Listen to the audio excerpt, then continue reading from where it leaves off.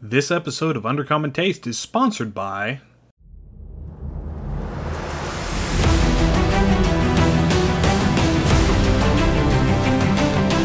In a world besieged by darkness, torn apart by hatred, where the cruel, the wicked, and the heartless rule over all, Romancing the Dungeon is an epic tale of 4 legendary heroes who unite in the name of love, unity, and friendship to bring light and hope back into the world. Are you serious? Those 4 wouldn't know what love is even if it was tattooed on their asses. You got the wrong show if you think these 4 are love experts. I'm the only love expert you need, so we're doing this my way.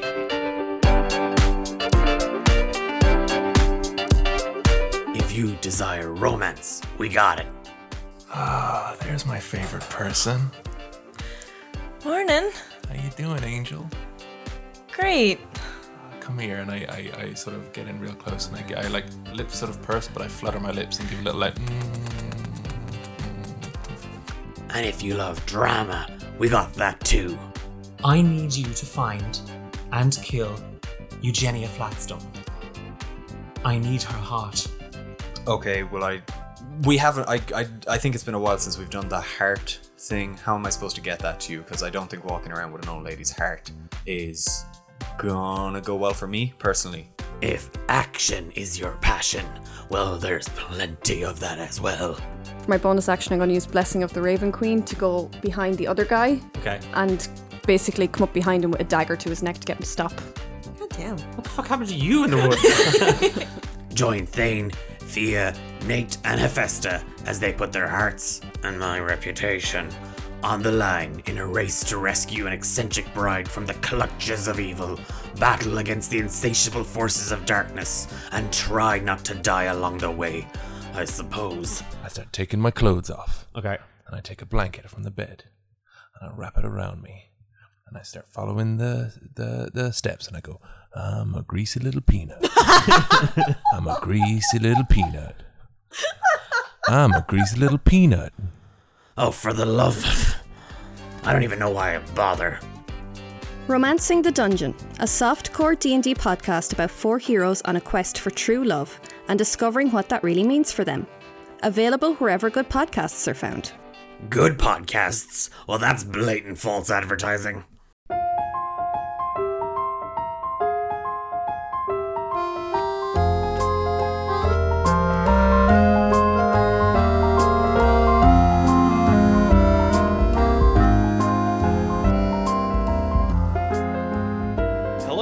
And welcome to Undercommon Taste. This is a podcast where we create and discuss homebrew content for tabletop RPGs. This week we ask tabletop gaming, what's love got to do with it? And no, I'm not singing it. Mostly for copyright. Yeah, and your ears. I'm Ian Woodworth. I'm joined by my co-host James Daly, and today we have special guest Declan, the DM from the Romancing the Dungeon podcast, to talk about romance in your TTRPGs. Declan, welcome to Undercommon Taste. Yes, welcome. Thanks so much for having me. I'm super excited. I love talking about TTRPGs, and 2, I'm a total romantic. A tragic romantic, actually, is the way I like to look at it. So, yeah, super stoked to talk a little bit more about bringing a little bit of love into your stories. Excellent. Yeah, I'm really looking forward to this episode. This is going to be a lot of fun. So let's go ahead and start off, talk a little bit about yourself. Who are you? What do you do? Sure. I in case actually lots of people tell me I don't have a strong Irish accent, but I'm from Ireland, and I have been playing tabletop role-playing games now for about 18 years across loads of different systems. So I actually started with GURPS before I even knew about anything else, and then I moved into kind of everything in between, World of Darkness, Pathfinder, and then eventually found my way into D&D 5e. I don't like saying forever DM, because I think that has like kind of a negative connotation. I'm the eternal DM. I enjoy playing. I enjoy having a laugh with other DMs and stuff like that. But I love creating campaigns, and I love telling stories, and bringing people into that fold, and helping you tell those stories. So yeah, I'm the DM for Romancing Dungeon, as you've said, and another Irish stream called Rise of the Forsaken. They're under our little production studio, D8 Dungeon. So yeah, I'm working on 2 more streams. So we'll see where all those go. Yeah, like again, Eternal DM, constantly running games.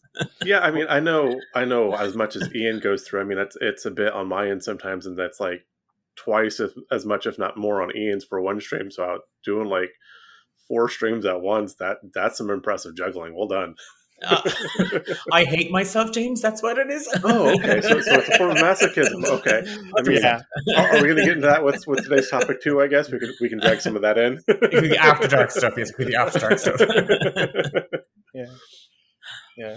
Fear and Loathing and the Forgotten Realms. That should be on a T-shirt. Yes. That would be the Underdark exactly there. We can't stop here. This is bad country. Giant bad country. Oh my. So, Declan, why should we incorporate romance in our TTRPGs? That question has kind of 2 answers.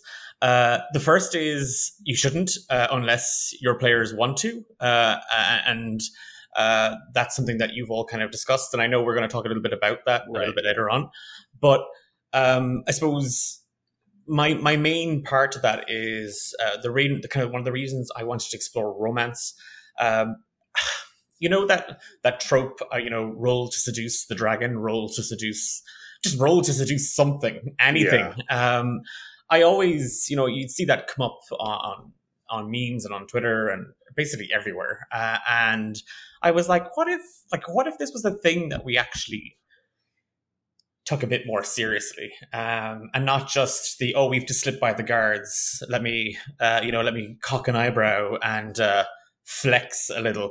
I really wanted to explore what that dimension would bring to an adventure, where characters are either romantically interested in each other or NPCs, and for me, it's purely about navigating story, and that's the story that I am running as the Dungeon Master, but the stories that my players then create out of that, and the romantic element to it has been an absolute blast. I can't say we're halfway through season 2 because we're not, but we're into the middle of our 2nd season, and season 1 was just an absolute wild ride. And like I said, I've been DMing since I was 18, and I've yet to really kind of encounter this kind of dynamic where players are. In our instance, we have a couple in the party. Well, rather an ex-couple, and they dated. There was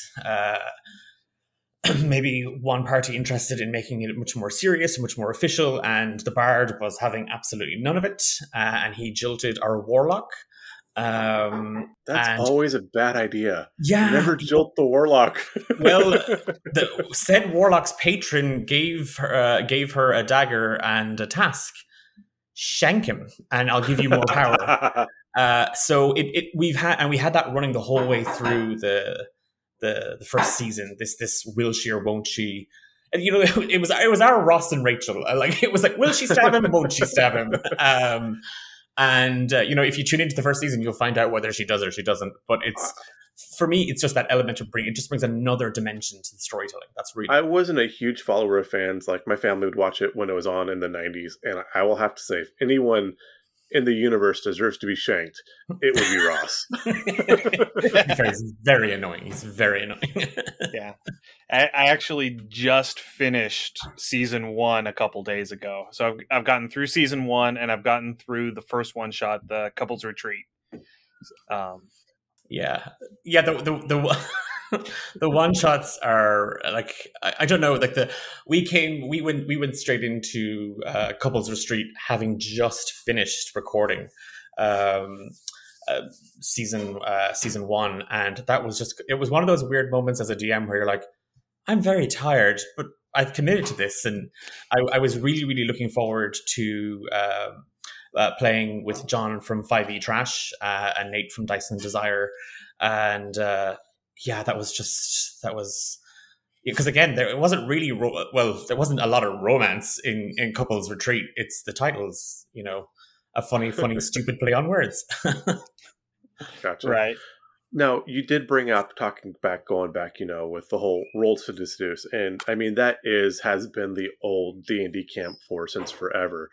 And that's one thing that I'm really happy that has changed with 5e, particularly with the bards, is the bards have become so much more useful, because back in 2nd and 3rd edition, and again, I have no clue about 4th because we skipped it because it's 4th edition.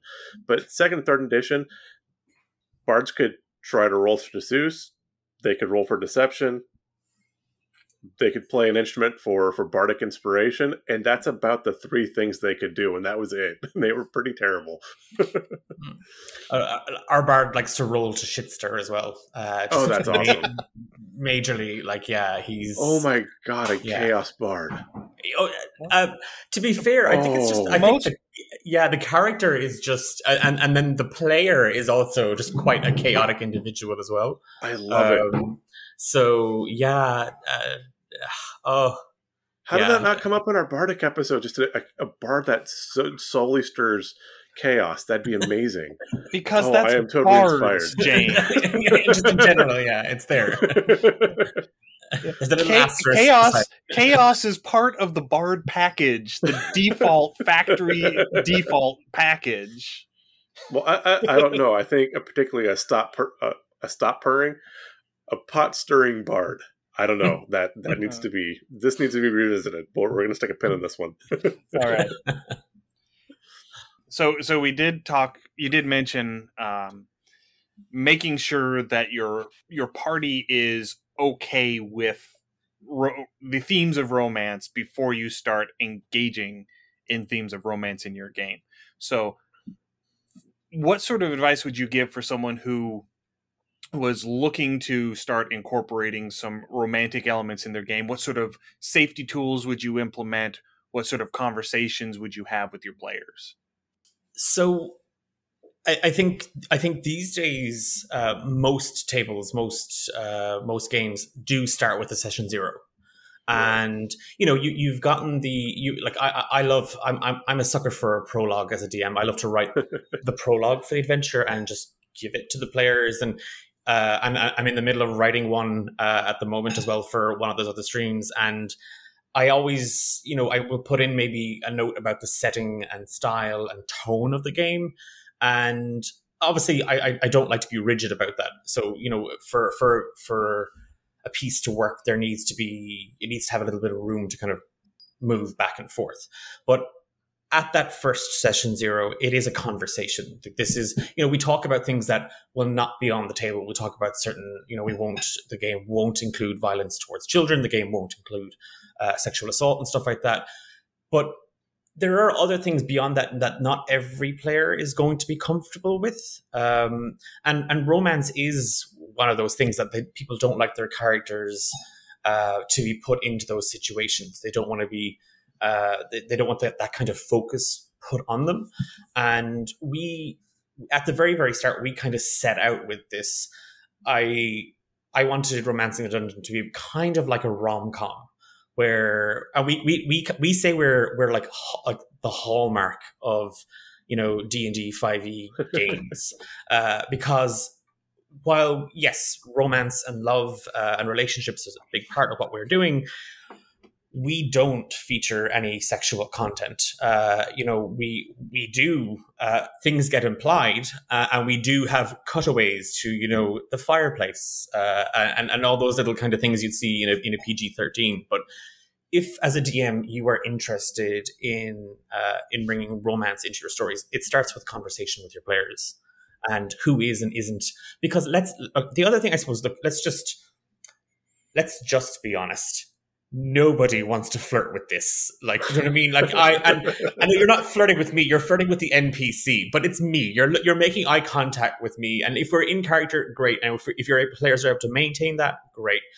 There's an awkwardness that comes with it. Like, not everybody's comfortable flirting. Not everybody's, and that can be serious flirting, that can be funny flirting. Not everybody's going to be comfortable with it. Secondly, it's a whole other dimension to a character that maybe you didn't see that way. You just didn't see that as a thing that, oh, I didn't realize that, you know, we'd be on Tinder in the tavern, just flicking through it or casually.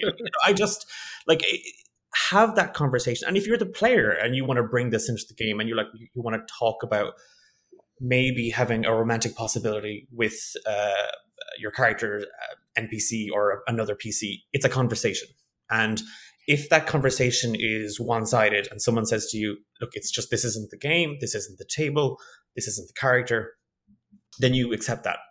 And if you really want to continue looking at it and pursuing it, well, then you will find a table where that is appropriate, that is what they're going for. And I think there's a nice kind of balance to be found with every kind of topic and theme that you as the DM want to incorporate into your world and finding it. And I have players who are more comfortable with certain things. And one of our characters, Fia, played by Louise, is, I mean, we've always kind of hinted that there's a little fatal attraction about her.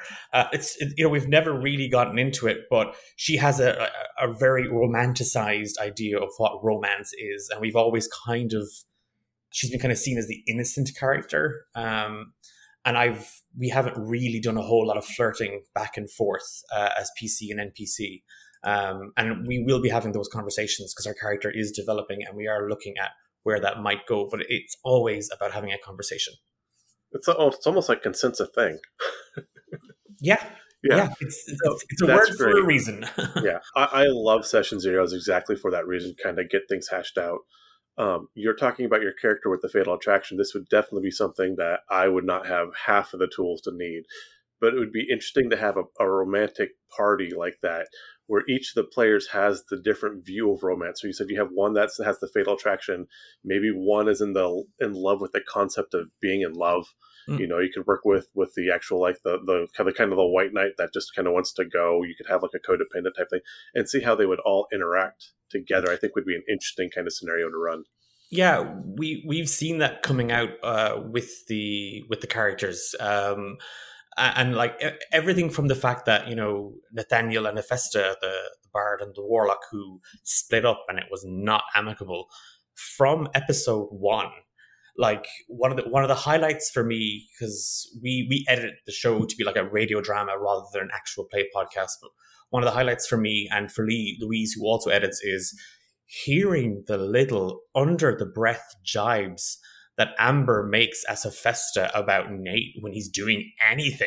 And just that, like how quickly we can get into these characters and what it's like to be that person who got ghosted and is now forced into a party because some old goddess is like, hey, I'm alive and I'm going to curse the 4 of you because I'm just back in the world and I'm going to see what happens.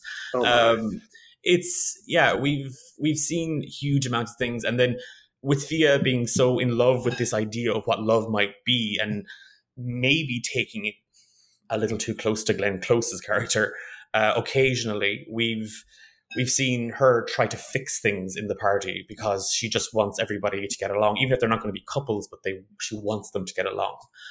The other thing, and you know, we were saying Session Zeros, is your game Session Zero doesn't stop at that first meeting, at that first group chat. Right. It's important, I think, to have like fairly continuing conversations, and maybe it's on an off week 3 months into the campaign. Hey, these things have happened with your characters. These things have happened in the story. Everybody cool? Is everybody okay? Does anything need to change?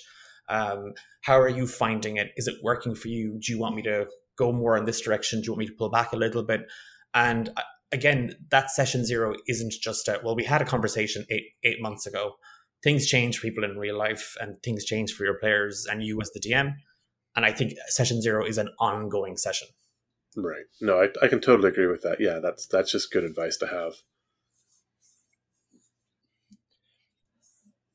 Okay, so let's say that you have started into this whole romantic bent on your story. You've had your session 0, you've talked it over with everybody. How do you know if you have overdone it? Because, not everybody is going to be comfortable with coming up and saying, hey, I'm not comfortable with this. So how do you know, with just by reading, how do you know if you've sort of overdone it a little bit? And I can honestly put my hand up and say I have done. There has been things that, as a player, I've gone, or as the DM, I've gone, uh-oh. And knowing, and it's not always overstepping the mark, because with something like romance, it is going to get emotional. Like, there is going to be emotion put into this, and that's something that we on Romancing the Dungeon, obviously we are aiming for. But that has a toll. That's a huge toll. Like, it's already, we talk about, this is a hobby, and we sit down and we're rolling dice and we're playing things and we're engaging with combat or whatever it might be. And 3 or 4 hours go by, and the energy that goes into staying in that headspace for 3 or 4 hours, we might have a half an hour break for a bite to eat or whatever, but it's a drain on you, and that drain can be quite mental and emotional. So I have, in the middle of a story, been really swept up into it and kind of going, oh God, this is going somewhere really good. Like, this is, and only afterwards gone back and went, I didn't actually check with the player if that was okay. Oh. I did, because there's a comfort level that comes with, playing together for nearly 2 years, that you're like, God, we know each other, and we trust each other, and so on and so forth. And I suppose from the serious point of view, it's a case of read the room, like, read the room, right? And that can be very difficult in the moment. And I'm not making an excuse for myself. I should have read the room. I should have stopped to take a breath and just said, hang on a second, this is going very heavy, and you are tormenting this character. Is the player okay? And then, if not, stop. If yes, keep going and see where we're at with it. So my first piece of advice is just you'll get a sense of the room. If you stop and take a breath for a second as the DM, you'll get a sense of your room. Secondly, and this is probably where, if you're taking romance and it's kind of going more for the comedic side of things, if it just stops being funny, like, if it just stops being fun, if people are sitting there going, really, like, it's another horny little kobold, or it's, oh, really, it's another seductress swanning in, with the scroll and the epic quest. Like, you can, we talk about kind of ham-fisting these things into our games because, it's the big thing at the moment and everybody's doing it, and away we go with it. But it's a case of, I think, we all, like, a DM will always assess, I think most of us tend to assess anyway after a session. We tend to look back at it and go, did that work? Was I happy with that? Were the players happy with it? And you might ask the players. And I think one thing that, I suppose, and speaking to that situation with that player and that character, that player came to me afterwards and said, hey, you should have asked, you should have said something. I didn't realize it was going to be that heavy. And I was like, crap. Oops. Yeah, you bring up a really good point, and that's something that's not discussed a whole lot as people talk about, what's the you always see, what are DM tips, especially for new DMs, and that taking a step back and read the room. And depending on what you do or where you're at just in your personal life, that might be a skill that needs to be developed personally as well, as well as just on the table. So that is a huge piece of advice, is learn to read the room, learn to read your characters, look for their body languages, their tone of voice, things like that. I'm going to ask Ian here because I can never remember the gentleman's name, but you were talking about where you can raise your hand and say that goes too far. who was the DM that has basically the card or the safe button? So if a topic gets too weird or too uncomfortable, you can just reach out and touch the card, and scene ends, and we take a break. Who was that? Do you remember? I think that interview was on Dragon Talk. I think that interview was with Mike Merles. Okay. But that having something like that at your table where the person doesn't have to make a big scene if they don't want to, they can just make a subtle gesture or a subtle movement, and that can be a clue to the DM or the rest of the players that they need to pull back a few steps. And that way everybody can stay comfortable as well. And in case anyone is not familiar with what James is referencing, in this interview, Mike Merles was talking specifically about running games at cons. But whenever he runs a game, there's this little red card that's in the middle of the table. And if anyone at any point gets uncomfortable with the way the game is going, they just reach out and touch the card. And that's his sign that, okay, we're done here. We're moving on. So that is the tool that he uses. Yeah, it can even be like if your game is online, just watching for a player just to put up just a kind of the hand up, or if you see someone lean into it, or pull away.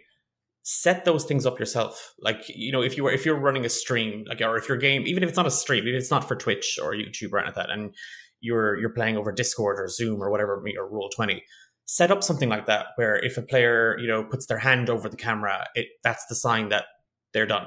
That they want this scene to fade to black. They want to go to something else. They want it to divert. It's like it's those little things are going to what keeps your players feeling safe and comfortable in the story, and that trust that comes with those players then only leads to a much, much better game. Oh, absolutely. That is a huge point. And as Ian and I have said many, many times, it's a game. It's supposed to be fun. And when it stops being fun, it's no longer a game to play. Yeah, very much agreed. And nobody wants to play with anybody who is going to make them uncomfortable. Right. Yeah. So, I mean, I had to remove someone from my home group for that reason. Ouch. And yeah, that was interesting. Especially little old non-confrontational me having to say, "Hey, you're being a dick, and you're not welcome here anymore." Yeah, that's a really hard DM call to make. Yeah. But sometimes that is the role of DM. I mean, DMing is hard, and if you're a storyteller, it's wonderful. But you are the storyteller, but you are also the protector of your party in a lot of ways. Even if you're a confrontational DM where you want to kill the party, the player characters, you are still watching out for your players. Always watch out for your players, because that's what's going to keep them coming back to the table. Okay, so now that we've established some of the base rules, base guidelines on how to be a considerate DM in a romantic game, how do you keep the romance from devolving into a trope? I thought you were going to. How do you keep the romance alive? Yes, that's a whole different. I mean, there are schools and books about that one. It starts with a box of chocolates, a dozen red roses, and a Barry White CD. Speaking of tropes, I'll take the chocolates. Keep the roses in the Barry White CD. I'll take the chocolates though. How do you stop it from being a trope? If you want to use tropes, if you want to use that, and that's the kind of game you're running, do that. Like, let that work. Sorry, Bicho's very close to the mic now as well. No, that's awesome. I love the cat. He has a lot of things to share. But if that's what you want to do it. Just make sure everybody is aware that we're just not going to take this as seriously. If you were taking romance as a kind of a cornerstone to your story. I always like to think of my NPCs as real people. And, one of the characters that we meet in season 1 is probably one of my favorite. I suppose I can't say supporting because she's just there to mess things up, but is a tiefling warlock by the name of Dahlia Wolfram. And Dahlia is an ex of our other warlock, the warlock Hephaestus. And when I was thinking about introducing her as an ex to the warlock who's really mad at her ex who's in the party, I was like, what's Dahlia's purpose going to be here? Is this going to be like are we just going to do like a love triangle where, they all kind of end up kind of falling for Nate, or what's the story with this? And I was like, no, hang on a second. You have been Dahlia. You have been that guy who went out with the other guy who was very upset at his actual ex-boyfriend and started dating you to get at him, and dumped you then the second, there was a glimmer of hope of that old relationship turning. And I was like, how did you feel when that happened to you? And I was like, I'm going to bring that into my story, because that was a very real feeling of like being embarrassed and being angry and being hurt. And I really wanted to bring a little bit of life to my NPCs. Even if it's just the barkeeper, there's something about them that kind of has them going. And we had in season 1, we had Giles and Ariel, his wife. Although everyone thinks it's my Borat impersonation, but it wasn't. It was me desperately trying to do a French accent. Giles is French. Yeah, he has both. I was like, okay, and I did French for a couple of years. It does not translate into being able to do the accent. But I would suggest, if you're bringing this in, and you're not going to bring romance in just willy-nilly. Like, it's something you have to really consider as part of your campaign. If you are doing that, my best advice, if you want to keep the romance thing going through it, is think of the NPCs, think of the player characters as living things. And relationships are incredibly complicated.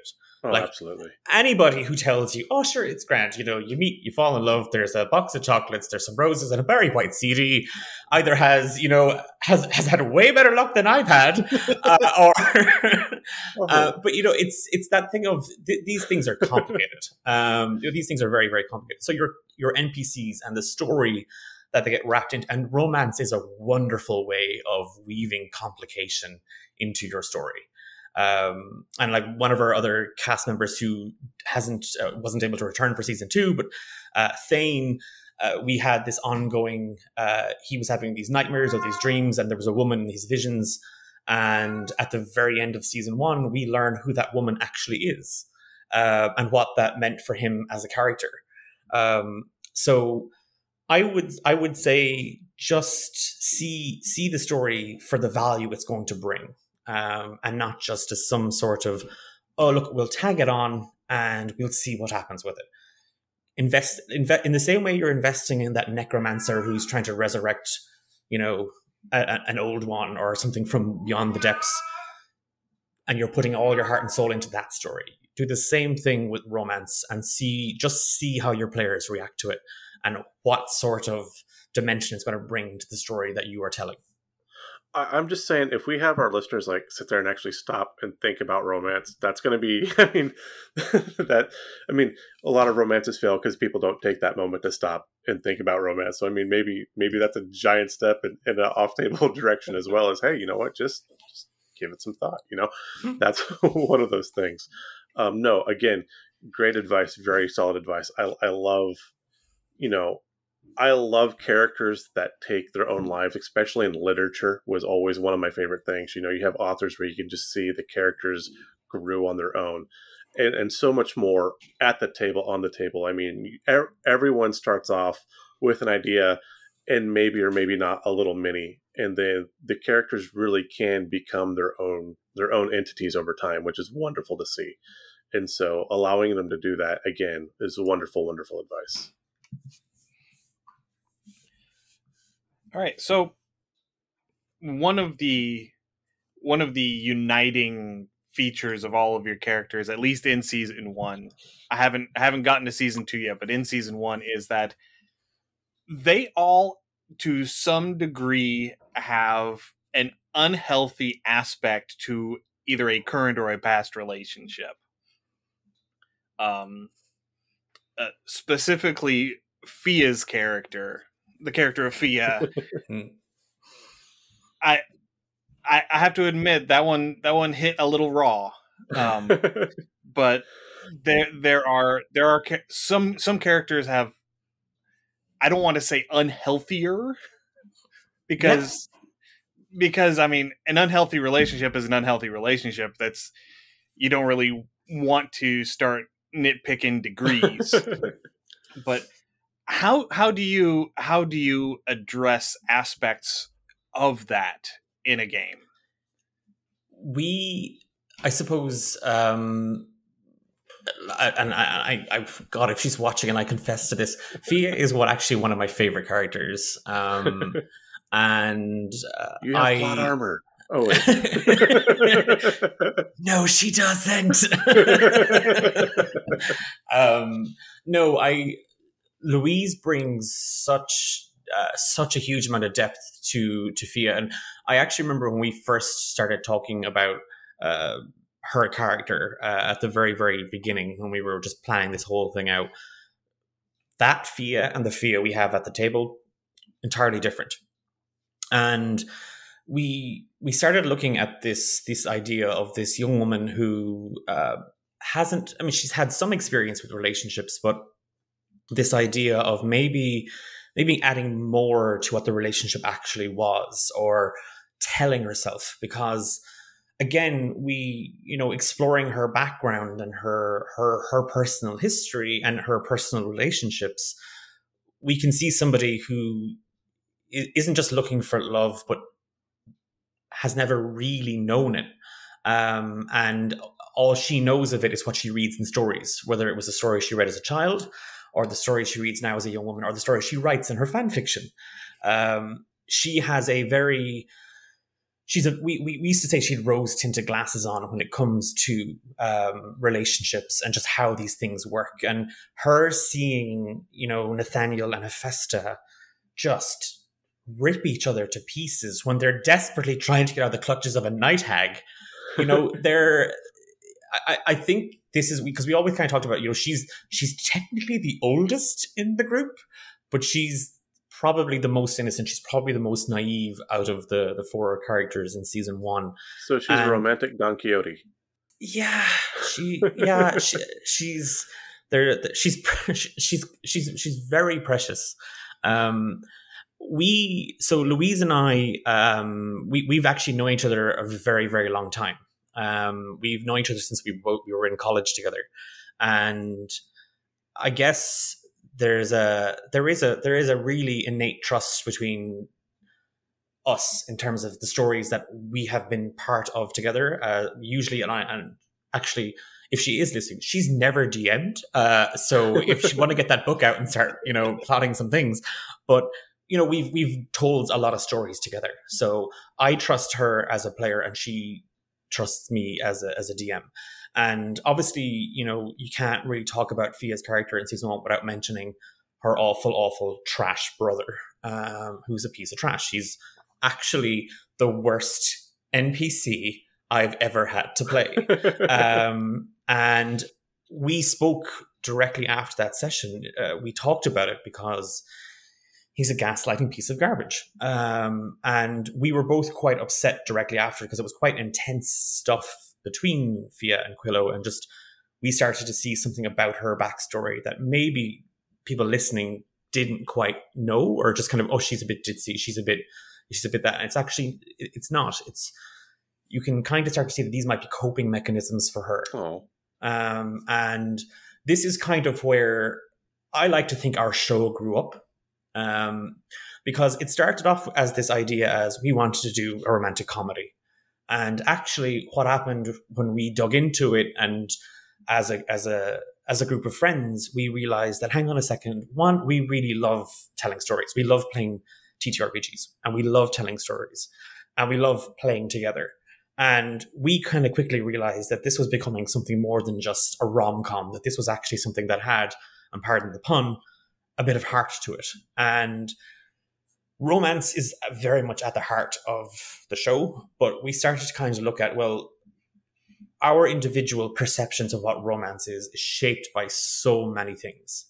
And we've now kind of started moving into this area of other relationships and how that kind of can reinforce both positive and negative perceptions of what a healthy relationship actually might be, and even down to the party. So even down to these 4 people that are linked together because, you know, they met in a tavern and we met in a tavern. But, you know, how does that change? How do the people that come into your life change you for the good or for the better?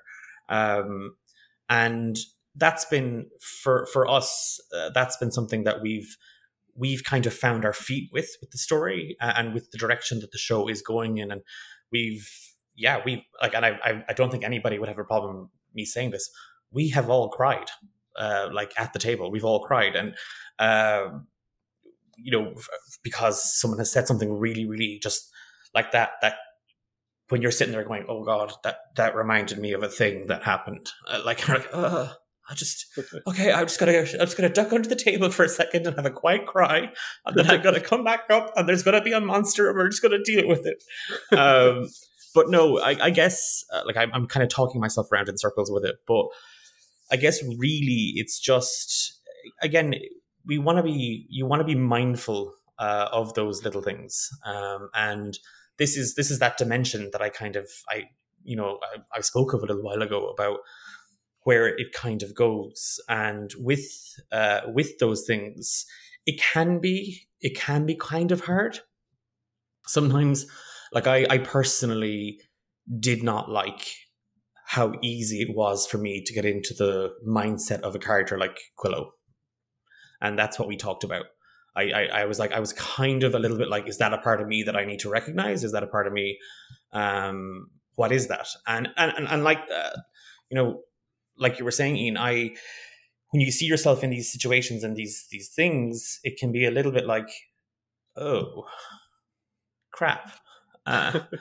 My feelings, they're real. Shit. Let's just fight a dragon. It'll be easier. That is an interesting concept that you know, sometimes the monster at the table you don't get to roll dice against. You know, if you've got feelings, or you've got, like I said, this awkward romance or something that you don't know how to deal with, and it's affecting all the party members in one way or the other. Much like real life, a lot of your enemies or your monsters, you don't get to go up and take a swing against. You've got to figure out how to resolve it, how to settle it. So that's, that rings very true. Right. And the reason why Fia's story, her backstory, really resonated is because I have been watching other friends of mine in the past in similar relationships, and I'm seeing the parallels between those relationships that they have fortunately all gotten out of. But so, just seeing that play out again, and just having to listen to it, having to watch it unfold, and not being able to reach in there and fiddle with it, and no, I want to fix you. Sit down now. It's really funny, but about 2 months after, so we started recording, I think in October, November of 2019. And 2 months before we started recording, I ended a 10-year relationship. I left, and we were to be married the following June. And I had to walk away from it. It was a very, very unhealthy relationship. And then I decided, I'll just make a podcast about romance and play D&D. and that's how I'm going to, and there has been things that have come up, and that are kind of in it that I'm like, this kind of was a little bit of an outlet for me, I suppose, as a writer and a creator, to kind of maybe put some of my own feelings into it. But I guess, and I think that's because we understand that our show is not for everybody. I think a lot of people see the title and go, ugh, why? And that's totally okay. Like, I don't mind that. Like, I'm not here to have an audience of 10 million people. Yeah, that would be lovely. I'm here to play D&D 5e. I'm here to tell a story with my friends, and I'm here to have fun. And if people want to listen to that, and people want to share in that, and have the best stuff we've had so far is just people saying, I was listening to you on my commute into work, and I'm on a bus and I'm crying. God damn it, it's the start of the day. Like, why? And then you're going to me kind of, oh God, I'm so sorry. Why did you listen to it first thing in the morning? And they're like, no, it was really good because now I'm all pumped. And I'm like, what? Yeah, like it's been really nice because this is common. These things are common. To you, it can kind of feel very, that you're on your own and that God, no one knows how this feels. But like I said, these things are complicated and it's all part of being human. And it's not easy. So make a D&D podcast about it and see if you can find out the answers. It's cheaper than paying for a therapist, right? Yeah, well, that's depending on how many books you have to buy. You got the books, you got the maps and the dice, and then you want the cool DM screen. And then you've got to get the really good gaming table because your dice keep falling off the rate. I mean, stop! I desperately want a gaming table. I'm like, I must get a gaming table. I need one. It's for work now. Yeah, exactly. It's a business expense, right? I can write it off. All right, so we're starting to run a little bit long, so I'm gonna try and wrap these last two questions together. So many of us play characters who have different who are substantially different from us. Characters have different gender identities, characters who have different sexual identities, characters that are of a different race than us. What advice would you give for someone who is wanting to, say, explore a relationship that would be substantially different than one that they would pursue in their actual life? Yeah, when I first started into TTRPGs, I used to always play either female characters or I would play queer characters. And I still actually have a preference for playing queer male characters. And I guess, we can look at that and kind of go, well, why? Why do you want to do that? What's that going to bring to the table for you? We can ask all these questions. And as a queer person and as a queer DM, maybe that player is trying to figure something out. Maybe that person has a little, there's something in the back of their mind that they're sitting there and they're just thinking, I don't know. I trust my friends. I trust the GM, and I think this is something that I might want to work through or bring. I'm curious about it, and for me, I guess it comes down to, again, it's always about having a conversation.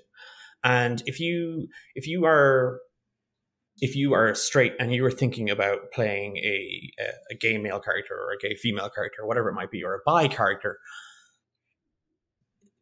have a little bit of respect for those experiences. That's really what it is. We're not a joke. We're real lives. And that would be my first sort of little piece. If you're the player sitting there going, I do think I might want to try playing a queer character and seeing where that might go, and maybe going down a romantic line of it. As a DM, I suppose you need to talk with that player, and I suppose, and not question or interrogate, because again, they've come to you with something. You have to try and find a balance now that works for you. And I actually, so again, I have never had a relationship with a woman, and I've had to sit there as a GM and role play women being flirted with, and vice versa, and try to engage these things. And really, I suppose it comes back to that. We always kind of say, what is love? That's it's universal. So whether it's queer love or straight love, it's just love, and like that's the way I kind of look at it. And if that player wants to play a queer character and you trust them that they're not going to be sitting there just kind of, throwing out every stereotype that they know from the book, and you're happy and the table are happy and away you go with it. That's what I'd be kind of saying, is that it has to be about respect. Plain and simple. I like that. So, I mean, a lot of things we've discussed with just through this podcast is talking about, trying to fill that person's shoes. And I think the evolution of maturity of a player at the table versus the person themselves, or including the person themselves, is everyone starts off wanting to be their idealized self. And then eventually they start playing characters that are maybe a little more true to their actual self. And then some characters, not all, but a lot of them at some point let's start looking at something from another person's point of view. And I think these are ways to do all of those, at any given point in that evolution or that those stages of growth. It would be kind of shocking to say, I'm going to play this type of character that's absolutely not me, and try to understand that person's perspective from a perspective that's not necessarily the one I live every day. So I think that can be a very healthy thing to do. I think it can be a very enlightening thing to do. But as you said, they're all real people. There needs to be a large, heavy dose of respect in all of it. So from the DM understanding what the player's doing, from the player understanding the role that they may be trying to play, I think that's all really sound advice. Yeah, and being a fantasy writer and working in publishing a little bit, in addition to the podcast, whenever I'm going out and creating a character, usually I'm sitting there going, okay, I need a character like this in my upcoming story, and I need to get into the mindset of how this character is going to behave in these situations. And then my character in the game becomes that sort of example, that case study on how to play that out. One character in particular that I can recall doing this with was my character in Vampire the Masquerade. He's a Brujah. He was embraced in the 1920s. He was a member of Al Capone's gang. Okay. He may or may not be the reason Al Capone is dead. Okay. That he will neither confirm nor deny this.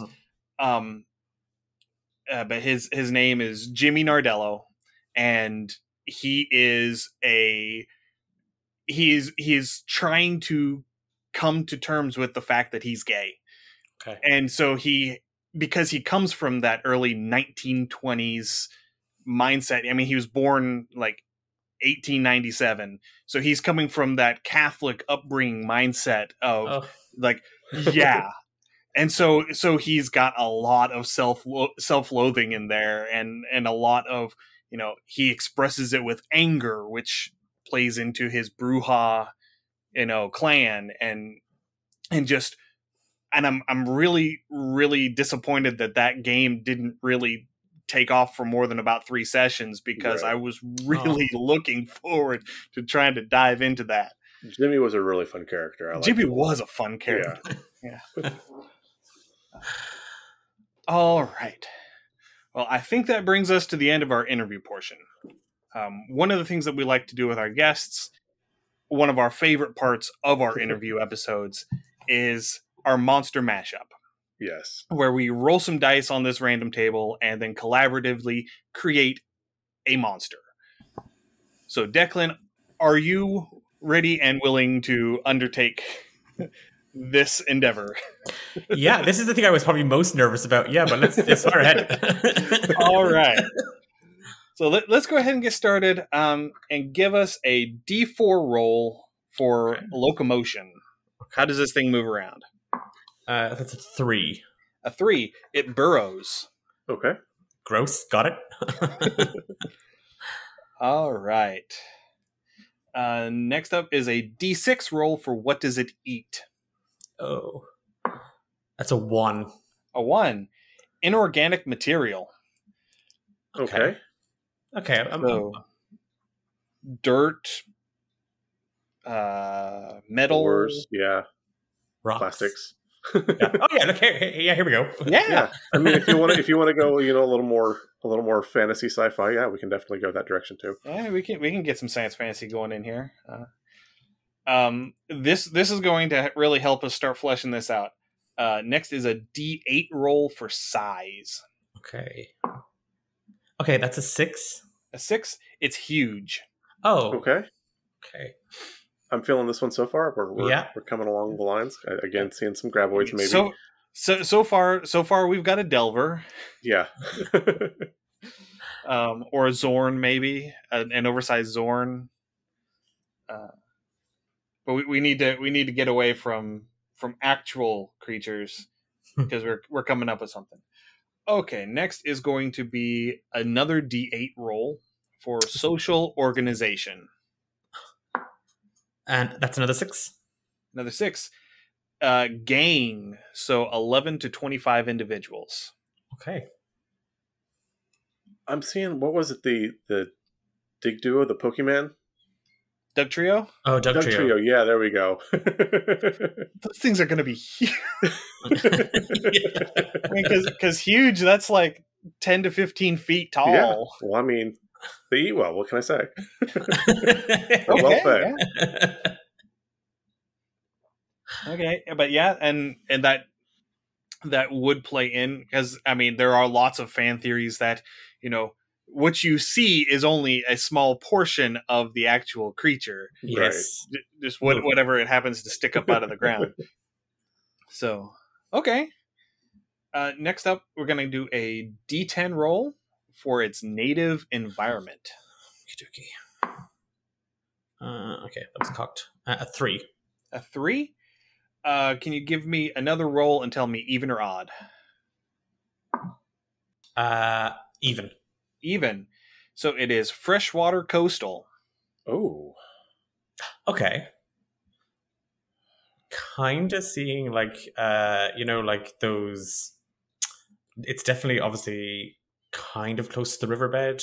Probably like large like worm-like creature at this stage. Yeah. I don't know where I'm going with picking off what's flowing out into the sea, like the flotsam from the woods and stuff like that. A giant clam. Yes. Okay. Because they do burrow. They got that like the foot appendage that can come out, kind of swoop and sweep the beach. Yeah. Okay. All right. I'm almost seeing this as being another one of those magically or genetically engineered creatures. Okay. Something that has been modified for a purpose. We're staying away from the vampire fish.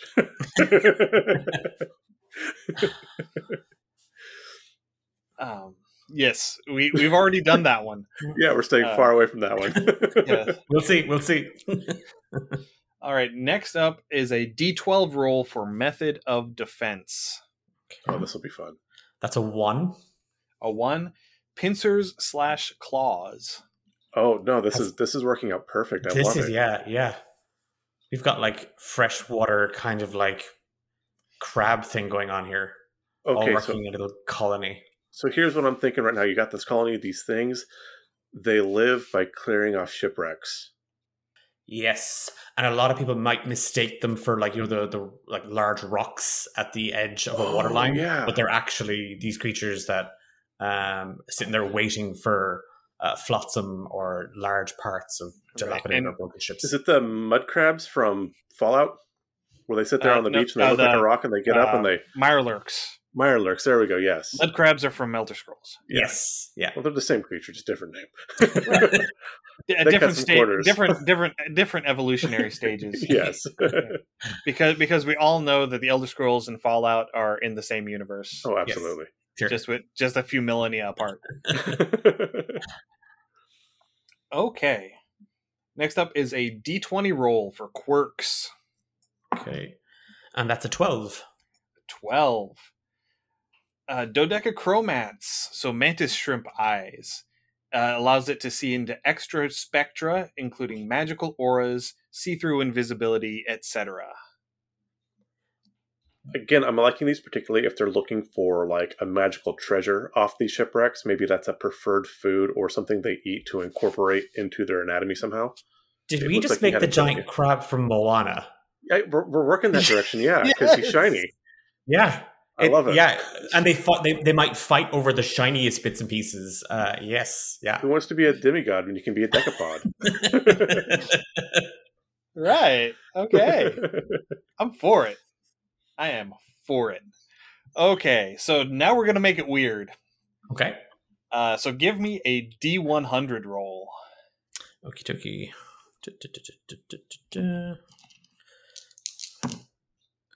Okay, that's 46. 46. We've got... Oh, we've had this one once before. Bite causes agony on top of normal damage. Yeah, I could. Okay, yeah. It's probably from chomping on all that, like, that rotting material, definitely. Yeah. Oh, yeah, like it causes some sort of sepsis or something like that? Yes, instant gangrene. Oh And- my. And then on top of it, because they're I'm assuming based on where our conversation is going, it is feeding on like magic items. Yes. So its bite actually becomes magical. Oh, yeah. So its natural weapons are magical because they're infused with the magic of the items that it's been eating. Yeah, and stands for it's just this perpetration, maelstrom of magic. It's not even like one particular like school or form or type. It's just this weird. It's like every time it bites a living creature, there's a wild magic surge. Yes. Oh, that'd be awesome. That would be cool. Oh. Yes. Oh, well done. All right. Well done. So James, do you want to do the second D100 roll, or do you want me to? I'll let you go ahead and roll it. All right. So because we really like to mess things up, Weird is not weird enough. We need super weird. Yeah. I was hoping for 11, but I got 83. 11 would have been biologically immortal. Oh, Um, that would have been amazing. but this is actually even better. Oh my. Number 83, never dies of old age, just keeps getting bigger. We totally made the crab from Moana. We did it. We did it. Yes. But there's a gang of them. There's about 25 of them. Yeah, no, I love Yeah, it. there's 11 to 25 of them, so... Ugh. Yeah, I'm liking the right. shipwreck thing, or maybe if there's like a wizard's tower or a wizard school nearby that's like living on the Yes. coast, and so they're like constantly trying to encroach because they're attracted to the magic items, and so they're kind of maybe slightly invasive. It could be like, and actually, these might find their way into the thing that I'm working on. We do have an island in the world of Arcanum for Romance in the Dungeon where it is actually a wizard's university. Thank you, Strixhaven. But again, it's a city where a lot of magic users come to trade and learn and so on and so forth. So I love this idea of maybe it's even trading ships that they attack trade ships that are coming because they're like, oh, trade ships. There's definitely magical items on that. Let's go get them. And maybe the local wizards are also using them for defense as well. Oh, that'd be kind of awesome. Yeah, It can be a kind of handy way to protect their islands. And either that, I or if there was like a rival school, you could airdrop a bunch of these to like just put them on a bunch Yes. of zeppelins. Oh. It's kind of like, oh my.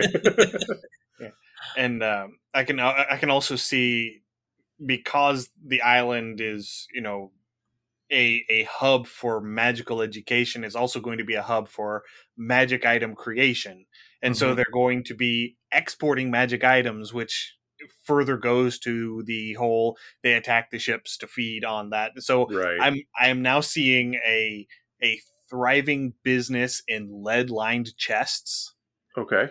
because the lead-lined chest is going to block that magical aura. So it is going to be almost required for you to be able to transport these magic items that you have lead-lined containers to Yes. store them in, or otherwise your ship is going to be literally ripped asunder A as beacon. you are trying to leave the island. I love it. I also like the idea of maybe someone, trying to catch a juvenile one of these so they're not quite huge yet. And then like the college prank of like sneaking this into the professor's room. Because again, agony on bite. So, just like, Yes. surprise, angry shiny crab. I'll tell you to film me next time. This is what you get.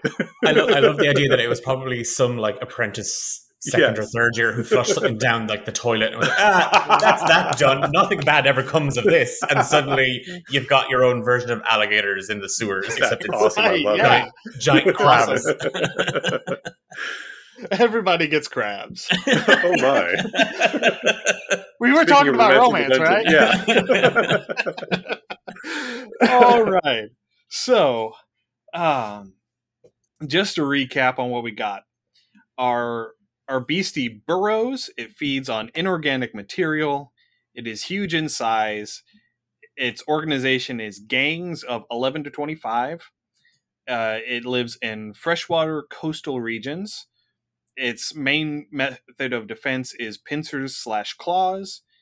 It has dodecachromats, so it can see into extra spectra of light.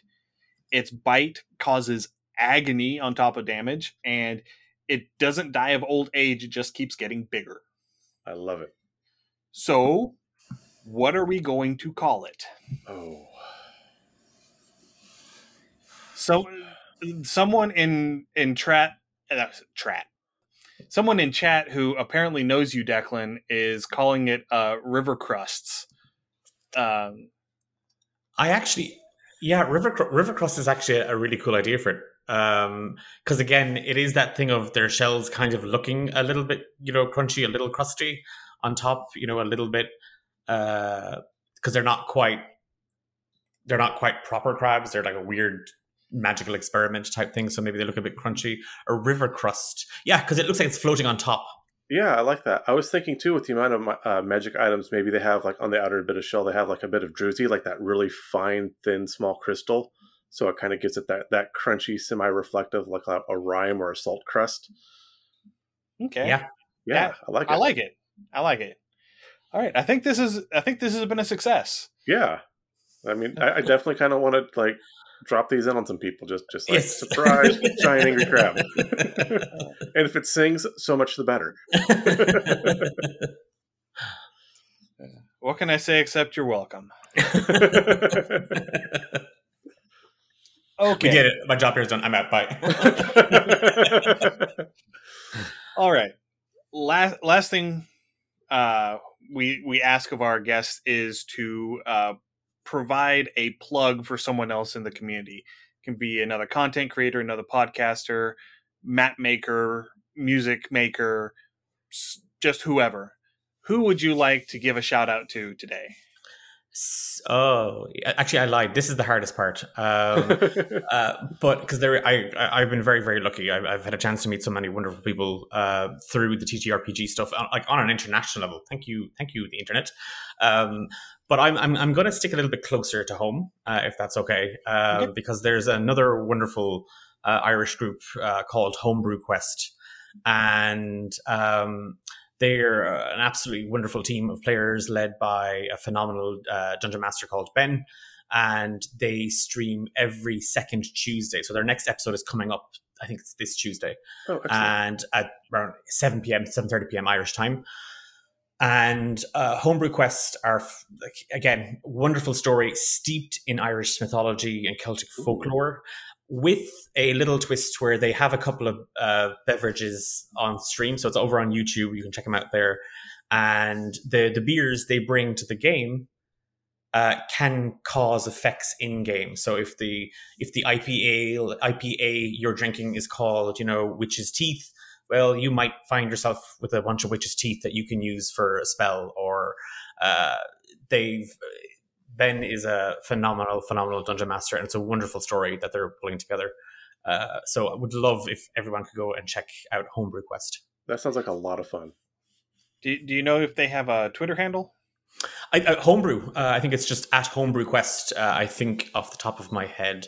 But if you just search on Twitter Homebrew Quest, they come up there. It's a really, really colorful logo. Okay, and I'll double check that and include it in the show notes whenever this comes out as podcast. Brilliant. All right, last thing for today. Tell us about where we can find you and your projects. Okay, so you can find me personally at Declan DDY on Twitter. But would love if you would go and check out at D8 Dungeon. That's our handle on nearly all social media platforms. And currently we have 2 productions going. We have Romancing the Dungeon, which we've been talking about today. And the other project we have is a Twitch stream called Rise of the Forsaken. And again, it's me, so I'm not just playing D&D. I'm talking about where it's very much steeped in the idea of family and a group of siblings who are trying to figure out what the world is and why they're there. So we have those 2 things going at the moment, and we have a couple of more things in the making, including 2 new streams that we're hoping to have up and running very, very soon. And we have a lot of plans for 2022. So we'll see how they go out. So thank you so much. That was I've had such a blast. It's been so much fun to talk about this stuff. Yeah, it's been a lot. I've really enjoyed it. So thank you again for joining us. It's been really, really good. Yes, thank you so very much for joining us today. And thank you to the 3 people who joined us in watching the live stream and joined us in chat. Yes, welcome. Thank you, guys. If you have any comments, suggestions, or ideas, you can send us an email undercommontaste@gmail.com or send us a direct message through our Twitter account at UCT We are also on Instagram, Facebook at undercommontaste. We're on Patreon, patreon.com/undercommontaste. That's where we put all of our write-ups. That's where we're going to be putting this River Crust write-up once I get it written up. It will come out the Monday after the podcast. So the podcast is going to come out on Wednesday, this upcoming Wednesday, the 16th. So it will come out the Monday after that. So keep your eyes peeled for that. If you want to help support the show financially, please consider coming over and becoming a patron. We're also on Discord. You can find a link to our Discord in our show notes.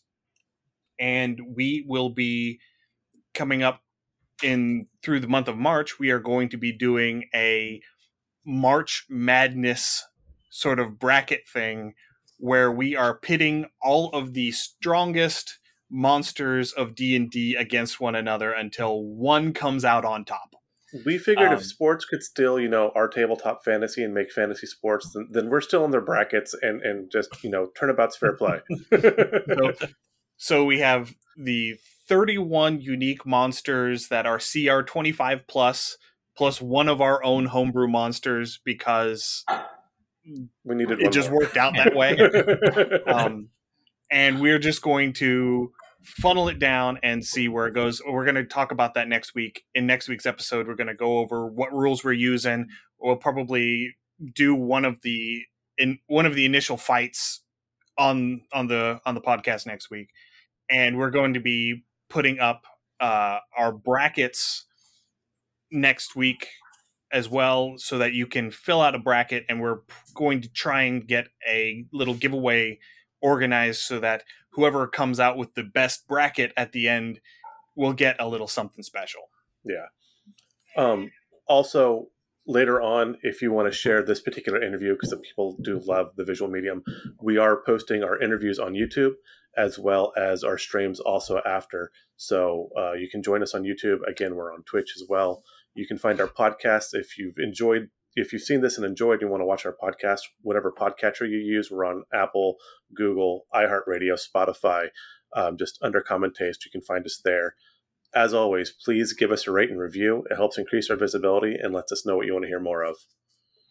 And thank you, everyone, for joining us. Thank you, Declan, for being our wonderful guest today. Yeah, it's been wonderful to have you. No, thank you so much. Genuinely, I had a blast. Stay safe, everyone. We'll see you next week. Happy gaming. Thank you for listening to another episode of Undercommon Taste. You can find links to all of our social media accounts, Twitter, Instagram, Facebook, YouTube, and Twitch, as well as our Patreon and Discord channel in the show notes. Our theme song is Massacre Anne, written and performed by Mary Crowell and used with permission. You can find more of her work at marycrowell.bandcamp.com or on Patreon at patreon.com/Dr. Mary C. Crowell. Our logo was illustrated by David Sutherland. You can find him on Instagram at willex_73 or on DeviantArt at deviantart.com/David Sutherland. Thanks again for listening. Stay safe. We'll see you again next week.